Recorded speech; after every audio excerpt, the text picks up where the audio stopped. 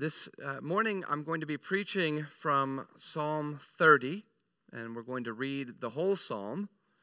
You'll find that on page 461 if you're using one of the Pew Bibles. This is a psalm in which David has fallen into trouble and into deep distress. So now, if you will stand as we want to show our reverence for God's word this morning, and listen carefully as God addresses us from these words from Psalm 30. A psalm of David, a song at the dedication of the temple.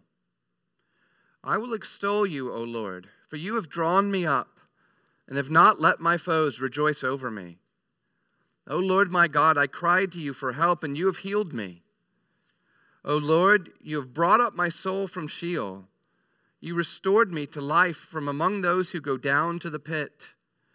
Sing praises to the Lord, O you his saints, and give thanks to his holy name.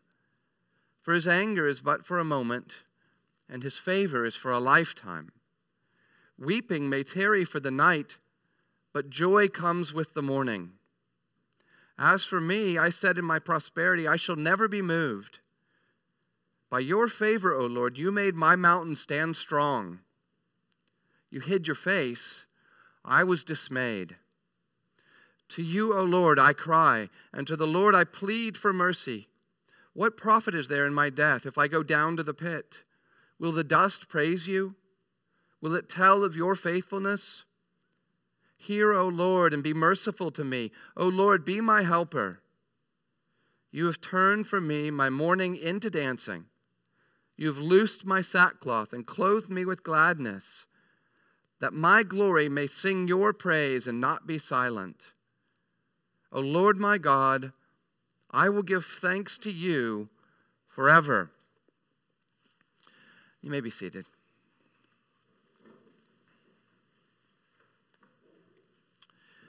Now, if you'll join me as we pray and ask the Lord's blessing on the preaching of his word this morning. Our Heavenly Father, we come before you this morning in many different states, some of us tired and some anxious, some who feel overwhelmed, maybe by our own sin even, or by what's happening in our own lives or in the world. And we pray that you would please fill us with good things this morning from your word. We pray that you would be with me, that I would preach it faithfully and boldly. I pray that you would open up the hearts of everyone here this morning, that they would receive exactly what you would have them receive from your word, that they would not be mere hearers, but that they would receive it in their heart, and that they would be doers of your word, that they would see the glories of Christ, even in this Old Testament text, that they would see and know the glories of his saving work for them, and that you would fill us all with the joy of salvation and send us out in the confidence and strength that we find in Christ. And I pray this in his name. Amen. Well, I'm a student of history. I love to study as much history as I can, all across world history. I probably try to do too much in trying to master everything that's ever happened in the history of the world. And I'm, of course, not successful, but I love to do it. And one of the things I love to study about history is not just to learn facts. And in fact, I would say dates and facts and things often don't interest me that much. You can always look those things up. What interests me in studying history is studying humanity. You know, they say that history repeats itself. I don't really think that's true, but what you do see when you study history is that people act in certain ways throughout history. There's certain patterns of human behavior, and there are also certain kinds of situations that people find themselves in that are recurring throughout history, the kinds of things that we face ourselves often. And one of the things that is most striking to me in studying history is when someone has a great fall, but then they are raised up from that. And I don't even mean a fall into sin necessarily, but perhaps just a great calamity happens to them. Something, a disaster comes into their life, and they're brought very low. And then you see an amazing turnaround, a great reversal. One of the most striking that I've ever encountered is the story of Ulysses S. Grant. If you know anything about him, you'll know this about him. He was an Army officer who was discharged for drunkenness, and this is before the Civil War. He had gotten pretty low. He was kicked out of the Army for drunkenness. He had gotten to the point where even 5 or so years before the Civil War, he was selling firewood on the side of the road in a disheveled state. And people who had known him in the war would pass him by and they'd see him selling this wood because he was trying to find a way to take care of his family. And he was failing. He essentially had gotten as low as you could go in life, just about. Things were not going well for him. And within 5 years or so, 5 or 6 years, he would be a lieutenant general in the Army, which at that point in time was the highest rank in the U.S. Army. And there were only, at that point in time, there had only been, if I remember correctly, 2 lieutenant generals in the U.S. Army prior to Ulysses S. Grant. Like, he was as low as you could go, and then within years, he had risen to command the Union Army in the Civil War, and then a few years later to become president of the United States. In many ways, well, I would say almost in every way, he brought that disaster upon himself because he had given himself over to alcohol, and he had really brought himself low. And then he had this great rise. Now, Ulysses S. Grant, he really appreciated the morality of Scripture. I don't have any reason to think that he was a particularly Orthodox Christian. And so this is not an example that is exactly like what we see in Psalm 30, but it is this example of someone who is brought very low and then raised up to the heights. Well, we put that into a spiritual key in Psalm 30, and that's exactly what we see with David. David is brought very low, and he too is brought very low because of his own sin. His own actions bring him down to the pit. And then there is this great reversal. In the Lord's kindness, in the Lord's mercy and grace, he raises David back up. He brings him out of the pit that David has brought himself into. And that really is, that is the key to this psalm this morning, is that David, because of his own sin, has brought himself about as low as you can go, and the Lord in his kindness raises him back up, brings him back up to a place of joy in his own salvation in the Lord. And I want to look at this text this morning with you, really with this main idea in view, is that the Lord humbles us when we turn away from him in order to exalt us, to bring us to a point of repentance, and to exalt us, to bring us back into the fullness of the joy of salvation in Christ. The Lord humbles us when we turn away from him in order to exalt us in the sense of bringing us back into the joy of our salvation in Christ. That is the main point of this psalm. And we see this unfold for us, I would say, in 3 main ways. First of all, God disciplines us in our pride. He does that, secondly, by hiding his face from us when we're turned away from him. And thirdly, he hides his face from us so that he could be glorified in restoring us, in bringing us back to himself in true repentance and faith. Well, what is the situation here with this psalm? Before we get into those 3 main points, I want to try to break down what's going on in this psalm with you so we can get a general sense of where this is coming from. This is a psalm, as the heading says, that is at the dedication of the temple.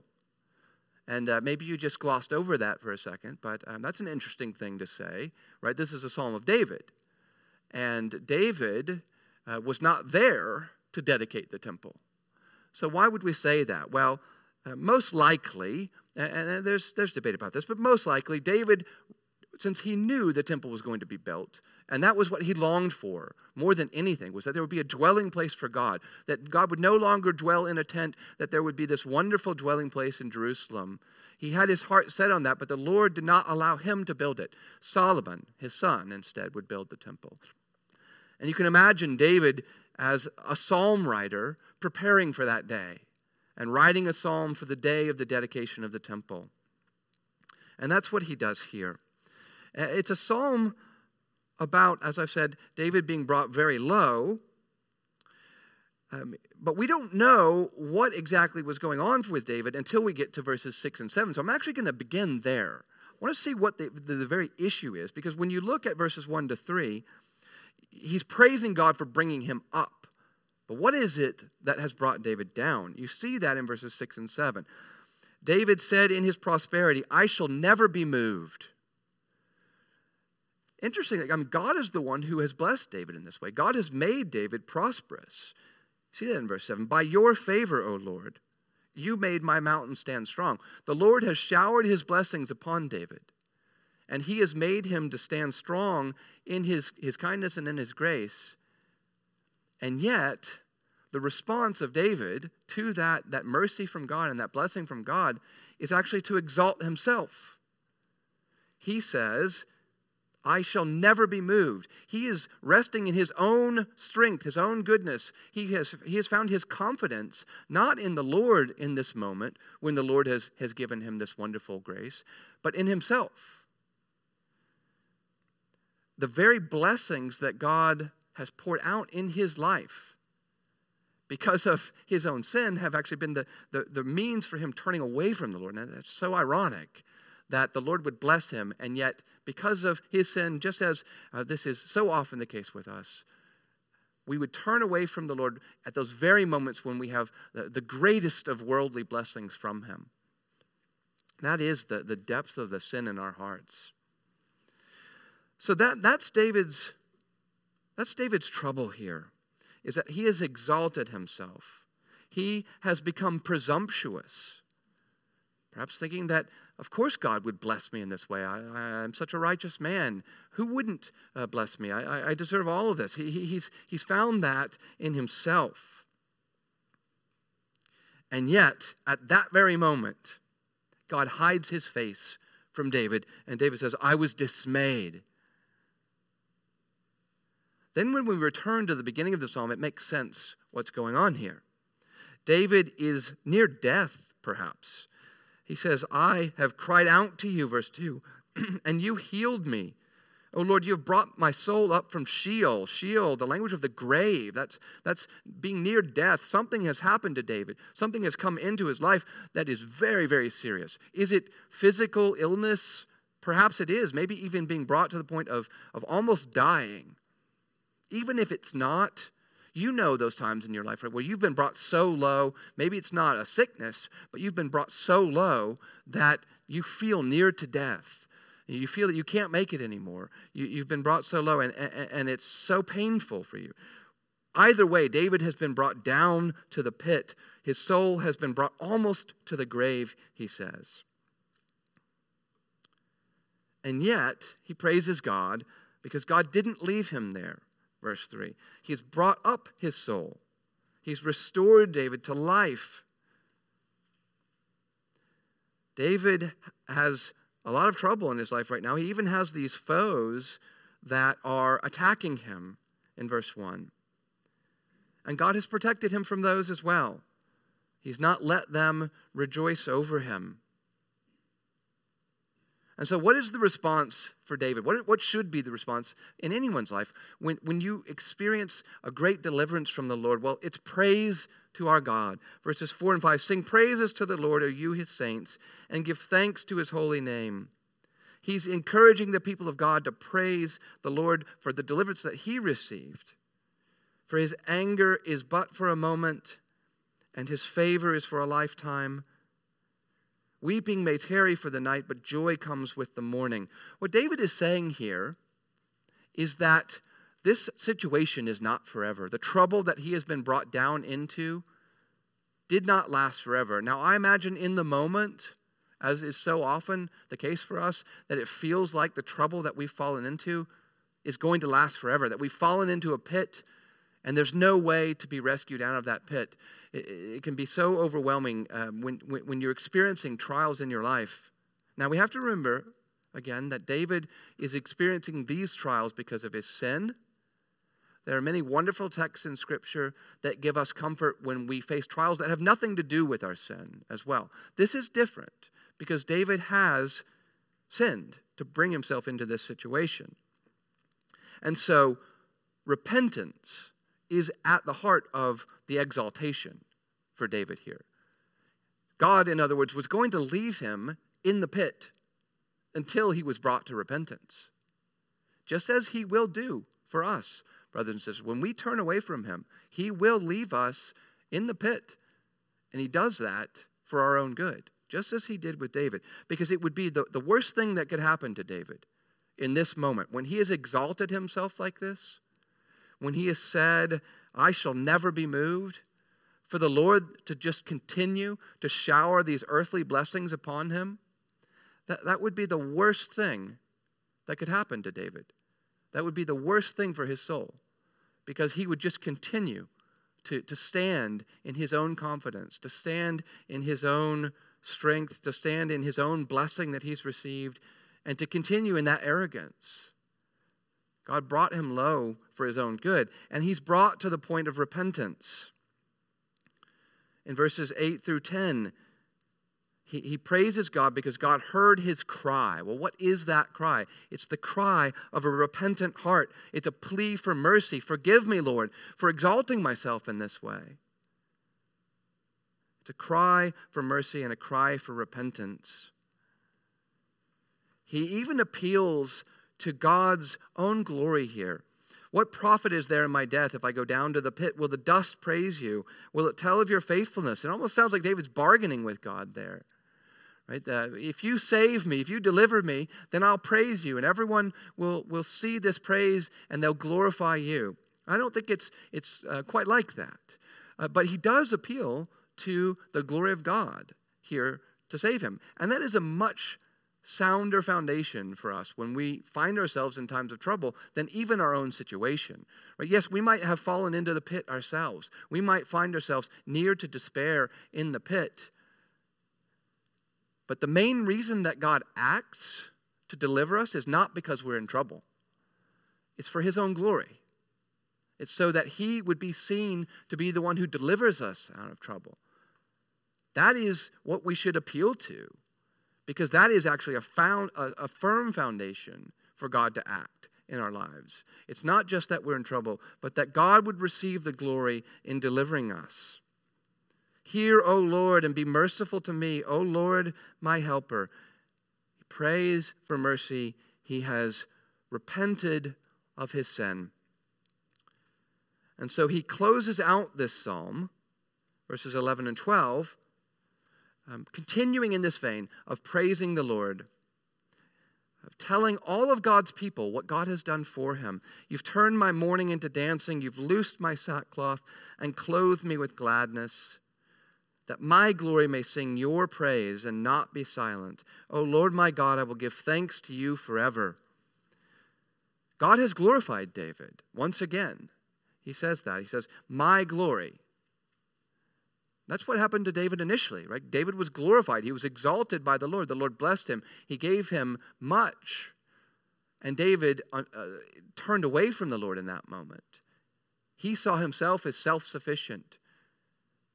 And he was brought low. And then God exalts David once again, but David has been brought to true repentance. You see that, don't you? Because now he's not exalting himself. Now he's not saying, I shall never be moved. He's not saying that I am strong in myself. No, he's saying, the glory that you've given me, Lord, now I will use that to sing your praises, to magnify your grace, to magnify your glory to all of God's people and throughout all the world.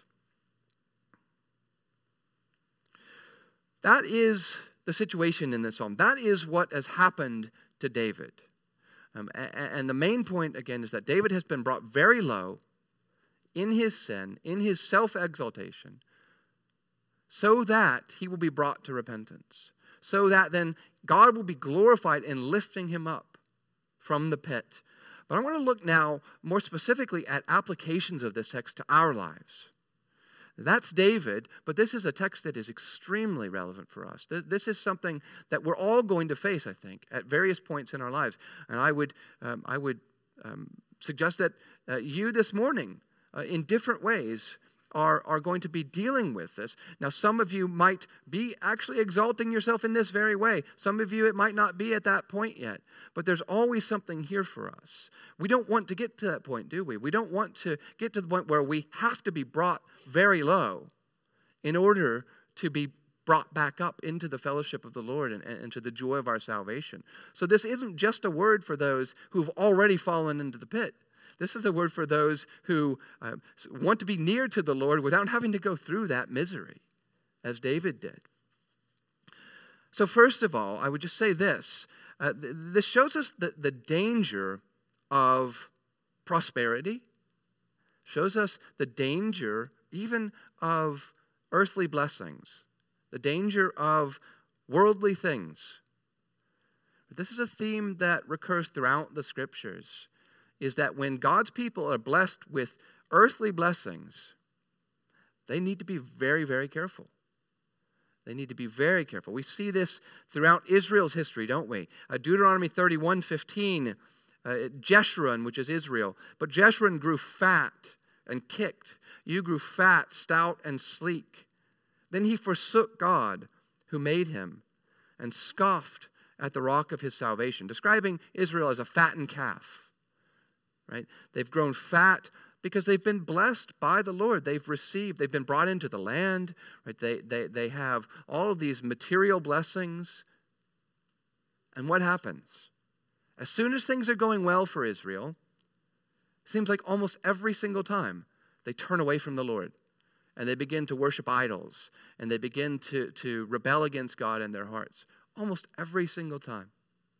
That is a sin that is just at the heart of human nature, is that when things are going well for us in an outward sense, we can be the most tempted to turn away from the Lord. And you understand why, don't you? Because it seems like you don't need him. You feel in those moments, in your sin, that you don't need the Lord anymore because you've got money, you've got a house, you've got cars, you've gotten into the college you want, you've got the dream job. You've been promoted. Everything is going well for you. Well, watch out in those moments. Watch out. You know, even as I say that, I know that that's not the case for everyone. I know that some of you are going to be struggling right now. You know, you're going to, not even because of your sin, to have been brought low for various reasons. Maybe it's having lost a job or struggling in various other ways. So I know that is not for everyone. But I can say confidently that no matter where you are right now, you must watch out for these times when you find yourself blessed by the Lord, even blessed with material things. Watch out that you don't fall into the pit, just as David did. It's the same thing that we see our Savior warning his people, his disciples, over and over and over about the danger of riches. Right? The danger of earthly blessing is that it so easily turns our affections and our hearts away from Christ to the things of this world which are passing away. Secondly, when David fell into the pit, as we've seen, the Lord hid his face. And that is the worst thing that could have happened to him. And if we don't recognize how devastating that is, I think that's just a sign of how easy it is for us to become so worldly minded, right? If the Lord hides his face and you think, well, that's one thing, but things are still going pretty well for me in life, then you're already at that dangerous point that David stood at of exalting yourself, right? When the Lord hid his face, David says, I was dismayed, because there is nothing greater than to bask in the joy of the Lord's face shining upon us. There is no greater treasure There is nothing greater that we can have, because that is salvation. To have the Lord's face shining upon you, to know that the Lord in Jesus Christ, because he died for you and his blood was shed for you, that the Lord loves you and delights in you, and he beams when he sees you, and he sees you and he rejoices over you. There is nothing greater than that. To have that taken away is the most devastating disaster that you can ever face. That is far worse for David than any material things that he may have lost. And in fact, nothing is said here about David losing any of these material blessings. We don't really see in the histories of Israel that there was ever any point that once David had been exalted to kingship, that he somehow lost his possessions or that he lost his worldly treasure. That itself would not have been enough here. The Lord hides his face so that David will see his true condition. He'll see the misery of what it is to be alienated from God. And here I'm not saying that David loses his salvation, that he falls out of salvation, but in that moment, he is going to feel it. He's going to feel as if the Lord is not for him. He's going to feel as if the Lord doesn't delight in him, doesn't love him, hasn't forgiven him. That is what David would feel. That is what it means to have the Lord's face taken away from you, to not feel the Lord in his grace and kindness shining upon you. And the Lord does that, not just to David, but he will do that to us, to each one of us, brothers and sisters. He will do that when we turn away from him, when we exalt ourselves, when we find our own self-sufficiency. He will do that, and he does that not because he hates us. He doesn't do that because he is eternally angry with us. He does that because he loves us.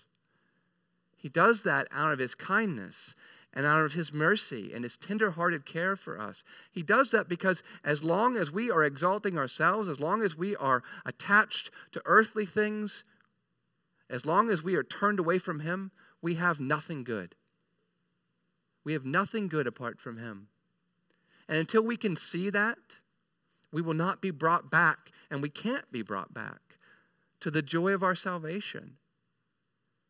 The Lord removes his face from us when we've turned away from him out of his kindness for his children.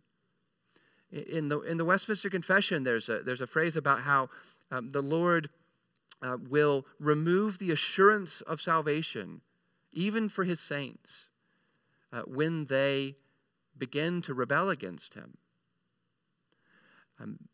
It's for our own good, though. It's so that we will once again repent of our sin and come back to our gracious Lord. It's a temporary removal of his face, though. All that David had to do was repent, come back to the Lord, and he would experience the joy of his salvation once again. And that's the same even now. If you are at that point where you find yourself drifting from the Lord, turning away from the Lord, maybe just finding it that things are going so well for you that you don't really feel your need for him anymore, return to him today. Repent of that sin. See your need for him, and his face will shine upon you once again. I wonder if any of you feel that lack of the face of the Lord shining upon you. I wonder if you feel that. You feel anxious and you feel distant from the Lord, and you don't know why. You don't know why it feels this way. Maybe it's because you need to examine your heart and see what's in it that might be turning you from the Lord, might be keeping you from the Lord. Maybe you really are still delighting in the Lord. Maybe that's not you this morning. And again, I would just say, guard your heart, because as Christ said, riches are deceitful. Riches and treasure and earthly things are deceitful. Thirdly, God humbles us. He brings us very low also out of his kindness and out of his grace and out of his love, so that he might be glorified when he exalts us, when he raises us back up. And that is such a firm foundation for us when we think about the saving work of the Lord for us, is that he doesn't save us merely because he sees us as being wretched and miserable. He saves us so that he can receive all the honor, all the glory, all the praise in lifting us back up when we repent and we come back to him. Well, this is a psalm of David, but unless we can see this in light of the Lord Jesus Christ, we haven't gone far enough. So I want to bring this to a close just thinking about some of the ways in which we need to see this in light of the Lord's kindness to us in Christ. Specifically, some of what Christ teaches and what we see in the New Testament about him. First of all, I thought of a text from Revelation chapter 3, that seemed almost directly relevant to the situation in this psalm, and yet shows us the grace of Christ to keep us from getting to the point where David has fallen. And it's this, from Revelation chapter 3. This is the word to the church in Laodicea. For you say, I am rich, I have prospered, I need nothing. And doesn't that sound exactly like David at that moment? I am rich, I have prospered, I need nothing. Not realizing that you were wretched, pitiable, poor, blind, and naked. And Christ is speaking those very words. But he doesn't leave them there. As he does in all those words in Revelation, he points them to the all-sufficient grace that we find in Christ alone to meet that very sin, to meet the need that we have if we've turned away from the Lord in that sin. He says, I counsel you to buy from me gold refined by fire so that you may be rich, and white garments so that you may clothe yourself, and the shame of your nakedness may not be seen, and salve to anoint your eyes so that you may see. He says, return to me. Come back to me, and you will find eternal treasure, the treasure of eternal life, the treasure that is incorruptible, unfading, unperishable, that can never be lost, that can never diminish in any way, to use Peter's words in 1 Peter. The treasure of eternal life, which will never diminish, which will be more greatly enjoyed forever and ever. For every day that we move forward into eternity, we will enjoy the grace of Christ, seeing him face to face, having his face shine upon us more and more and more. This is the gold that we should seek if we find ourselves in that point, saying, I am rich, I have prospered, I need nothing. The treasure of eternal life in Christ alone, by repentance and faith in him. Or we learn even the very purposes of God's discipline. In Hebrews 12:10, he disciplines us for our good, that we may share in his holiness. He disciplines us for our good. Keep that in mind, brothers and sisters. When you fall into trouble, especially if it's due to your own sin, he disciplines you for your own good. Because the worst thing that could ever happen to you is for the Lord to let you go and let you continue to walk in that path. Because then you are seeking earthly good and not finding eternal good in Christ. But also remember in these times that God's discipline is temporary. It is as needed, we read in Hebrews. It is only that which is necessary. God is the perfect physician of the soul. He will only put that medicine into your life, that discipline into your life, that is exactly the dose that you need. No more and no less. Remember that in those times where you might feel tempted even to become bitter in the discipline that you're facing. The Lord is giving you the perfect dose of medicine for your soul so that you will find your joy and your hope only in Christ and not in the things of this world. And God does this, as we read in Ephesians 1, to the praise of his glorious grace. And that's why we have this word here. That's why we have heard this word this morning, is so that God would receive all glory, all honor, as we learn to humble ourselves, to repent when we find ourselves drifting away from the Lord, and to come back to him, an all-sufficient Savior. So I would leave you this morning just simply with this word. If you do find yourself in that state this morning, if you do find yourself where you said, I need nothing, maybe you didn't even realize that. Maybe the Lord is using this very word to break through the hardness of your heart this morning, to see that you have come to that point where you don't feel your need for the Lord the way you should, come back to Christ this very morning. Come back to him, and what will you find? You will be clothed, as David was in verse 11, with gladness, the gladness of true joy that you cannot find when you set your heart on earthly things, but only in the Lord Jesus Christ. And even, as I've said, for those of you who are walking faithfully with the Lord, and you're not at that point where you've exalted yourself like that, I still say, be careful. Guard your heart. Realize how easy it is for us to turn away from the Lord in this very way. But remember our wonderful Savior.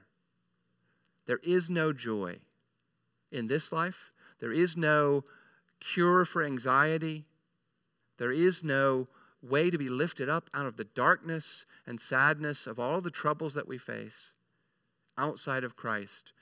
Having a new car, a new house, a new job, getting into the college you want, getting the promotion you want, having the perfect social circle, whatever it is. What are those things that we set our hearts on? I know I've left plenty of things out. We all have our own struggles. Those things are things that are passing away with this age. And you will not find joy in those things, brothers and sisters, only in the grace of Christ, who gives us eternal life in him. Well, please pray with me. Our merciful and gracious Heavenly Father, we come before you now and ask that you would take this word and that you would implant it deep in our hearts, that you would turn us away from exalting ourselves and finding our own joy and strength in the blessings that you've given us rather than in Christ our Savior. I pray that you would give us repentance where we need it and that you would fill us with surpassing joy in Christ and in having his face shine upon us. I pray that we would leave here this morning with greater confidence in him, with joy in him, rejoicing that even though we so often turn from him, he brings us back to himself and fills us with the good things of eternal life. And we pray these things in and through Christ. Amen.